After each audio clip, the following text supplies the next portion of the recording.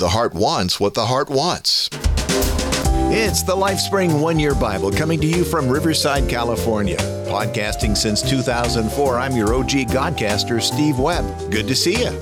It's Psalms Wednesday, and we'll read chapters 140 through 142. We'll also have a time of prayer. If you'd like to check out other LifeSpring shows, go to lifespringmedia.com, and I'll have contact information at the end of today's show. Before we read, let's pray. Our Heavenly Father, we love you, and we thank you for your word. And as we read today, we ask that you bless us and that you would teach us. We pray this in Jesus' name. Amen. All right, beloved, let's begin. Psalm 140 is entitled To the Chief Musician, a Psalm of David. Now, many of David's psalms were written when he was in trouble, and he called out to God for help. In this psalm, it seems as if he's being slandered. Perhaps this was when King Saul was in pursuit of him. Psalms chapter 140. Deliver me, O Lord, from evil men. Preserve me from violent men, who plan evil things in their heart and stir up wars continually. They make their tongue sharp as a serpent's, and under their lips is the venom of asps. Guard me, O Lord, from the hands of the wicked. Preserve me from violent men, who have planned to trip up my feet. The arrogant have hidden a trap for me, and with cords they have spread a net. Beside the way they have set snares for me. I say to the Lord, you are my God. Give ear to the voice of my pleas for mercy, O Lord. O Lord, the strength of my salvation, you have covered my head in the day of battle. Grant not, O Lord, the desires of the wicked. Do not further their evil plot, or they will be exalted. As for the head of those who surround me, let the mischief of their lips overwhelm them. Let burning coals fall upon them. Let them be cast into fire, into miry pits, no more to rise. Let not the slanderer be established in the land. Let evil hunt down the violent men speedily. I know that the Lord will maintain the cause of the afflicted, and will execute justice for the needy. Surely the righteous shall give thanks to your name. The upright shall dwell in your presence. The title of Psalm 141 is simply a Psalm of David. David wanted to have a close relationship with God, but he knew that sin would stand in the way of that. He knew his own weakness, so he asked God to help him deal with sin in his own life. Psalms chapter 141. Lord, I call to you. Come quickly. Listen to me when I call to you.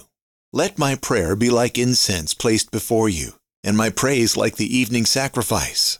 Lord, help me control my tongue. Help me be careful about what I say. Take away my desire to do evil or to join others in doing wrong. Don't let me eat tasty food with those who do evil.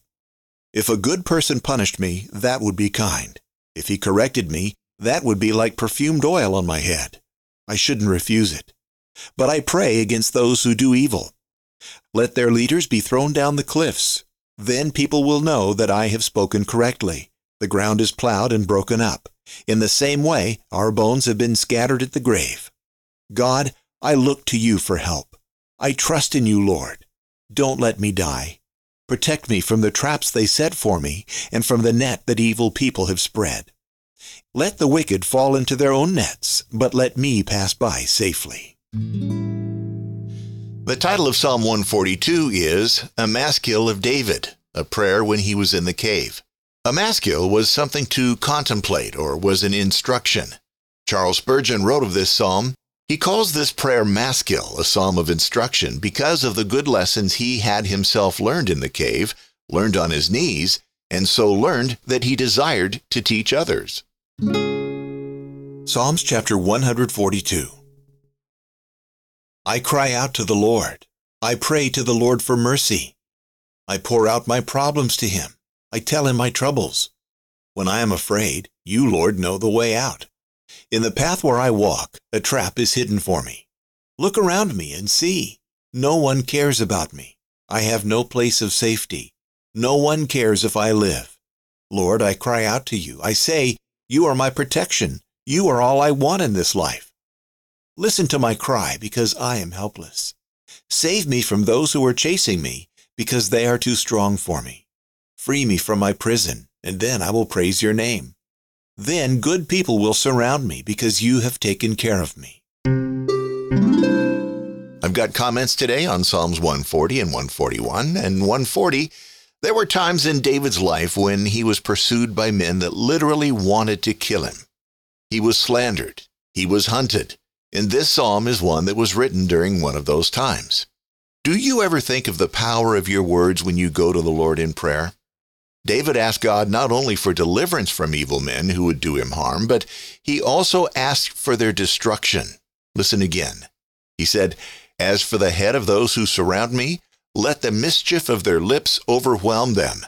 Let burning coals fall upon them. Let them be cast into fire, into miry pits, no more to rise."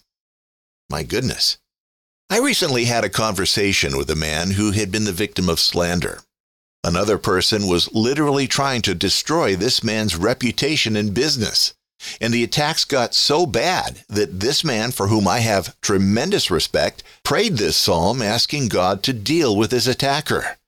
And the response from God was so powerful that this man told me that he would never again pray this way. He told me that this person's life was utterly destroyed. He didn't tell me any details, but based on our relationship, I believe him. If we're truly being attacked by genuinely evil people, God, our Heavenly Father, has it in His power to come to our rescue. You see, His plan for our life will not be foiled by anyone or anything. If the plans of our enemies would keep us from fulfilling God's plan, I believe that God will intervene on our behalf. I love the way David closed this psalm. He said, "I know that the Lord will maintain the cause of the afflicted and will execute justice for the needy. Surely the righteous shall give thanks to your name. The upright shall dwell in your presence." In Psalm 141, in our translation today, David prayed in verse 4, "Take away my desire to do evil or to join others in doing wrong." But in the original Hebrew, instead of the word desire, David said heart. I like how the New American Standard renders the verse. "Do not let my heart be drawn to what is evil, so that I take part in wicked deeds along with those who are evildoers." I think the distinction between desire and heart is important. At least it is for me, and maybe I'm the only one, but to me, desire resides in the mind. The more we think about a thing, the more we desire it. So if I can just force my mind to think of something else, the desire lessens. I have some control over my thoughts. But the heart, that is not easily controlled by the mind, is it? The heart wants what the heart wants, pretty much no matter what the mind thinks.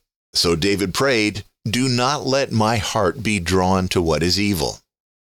Charles Spurgeon wrote, "The way the heart inclines, the life soon tends. Evil things desired bring forth wicked things practiced. Unless the fountain of life is kept pure, the streams of life will soon be polluted." David well knew what trouble his heart could get him into, didn't he? It was his heart that drew him to Bathsheba, and he never again wanted to get into that kind of situation. How often, when tempted to sin, have you just tried to grunt it out, to not sin on your own strength of will? How'd that work out for you? If you're anything like me, lots of times it didn't work very well. I have to admit that my own efforts, when the sin is right there in front of me, are typically all too human. I fail. But David asks God for help in keeping his heart from being drawn to sin in the first place. And of course, that's something that you and I can do too. We can pray that same prayer. It's always a good idea to ask for help before it's needed, isn't it? If we begin each day with a prayer that includes this request, "Do not let my heart be drawn to what is evil, Lord," and if we make it an ongoing habit throughout the day, I've got a sneaking suspicion that the times of facing sin head-on will become fewer and farther apart. If you have thoughts or questions, let me hear from you. Send a boostergram or call the LifeSpring Family Hotline or go to the comments page or write an email. So many things you can choose from. I'll tell you how to do all those at the end of the show. Tomorrow will be Poetry Thursday, and we'll begin the Song of Solomon. We'll read chapters 1 and 2. Song of Solomon is, by the way, the last of the books of poetry. Prayer requests. You might remember that we've been praying for Leanne's cousin, Candy, and her husband, Jim. Candy was hospitalized for some time because of blood clots, and she's now home and doing better, but she does still need oxygen when she sleeps and sometimes during the day if she's taking a walk or something like that. Now, her husband, Jim, you might remember, has rheumatoid arthritis, which has caused some damage to his lungs. I never knew that could happen, but I guess it's not all that uncommon. Last time we talked about this, they had done a chest x-ray and they found a spot on one of his lungs. Well, it turns out that he does have cancer in his right lung. That's bad enough, but it gets worse. He also has it in, as Candy wrote to Leanne, in a couple of bones in his back. So I'm assuming that means his spine. Candy said he's starting infusions this week, then every 3 weeks afterwards. They're going with the drug Keytruda. They didn't think that radiation and chemo would be as effective. So we've still got a long road to travel. Yeah, that's, I think, an understatement. Let's pray. Our loving Heavenly Father, like David, we ask you to keep our hearts from being attracted to evil. We know that we're weak, Lord, and we need your help. As Paul said, we do that which we do not want to do, and we do not do that which we want to do. Lord, help us as we learn to lean on your strength, and forgive us, Lord, when we fail. We thank you for your grace and your mercy. And now, Father, we pray for Candy and Jim. Thank you that she's doing better, Lord. Help her, Lord, to recover completely, because Jim's going to need a lot of care over the course of his treatment for cancer. We pray that you will bring healing to him, either through your miraculous touch or through the doctors and the infusions.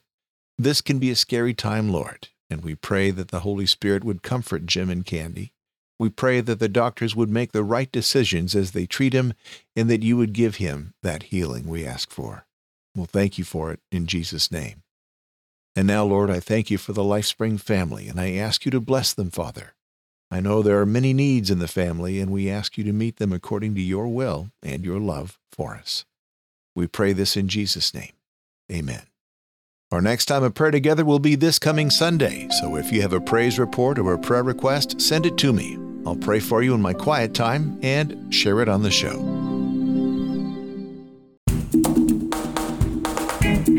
As always, I invite your comments and questions. There are several ways to get in touch with me. Send a Boostagram using a modern podcast app, or call the LifeSpring Family Hotline at +1 951 732 8511. If you've got a prayer request or if you've got a praise, go to prayer.lifespringmedia.com. And if you have a comment or a question, go to comment.lifespringmedia.com. If you don't want to do those, how about an email? steve@lifespringmedia.com.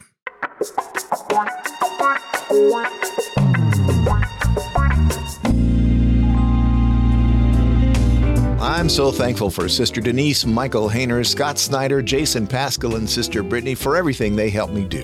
Jason Pascal did today's show art. Thank you so much, beloved, for inviting me to be a part of your day. Until tomorrow, may God bless you richly. My name is Steve Webb. Bye.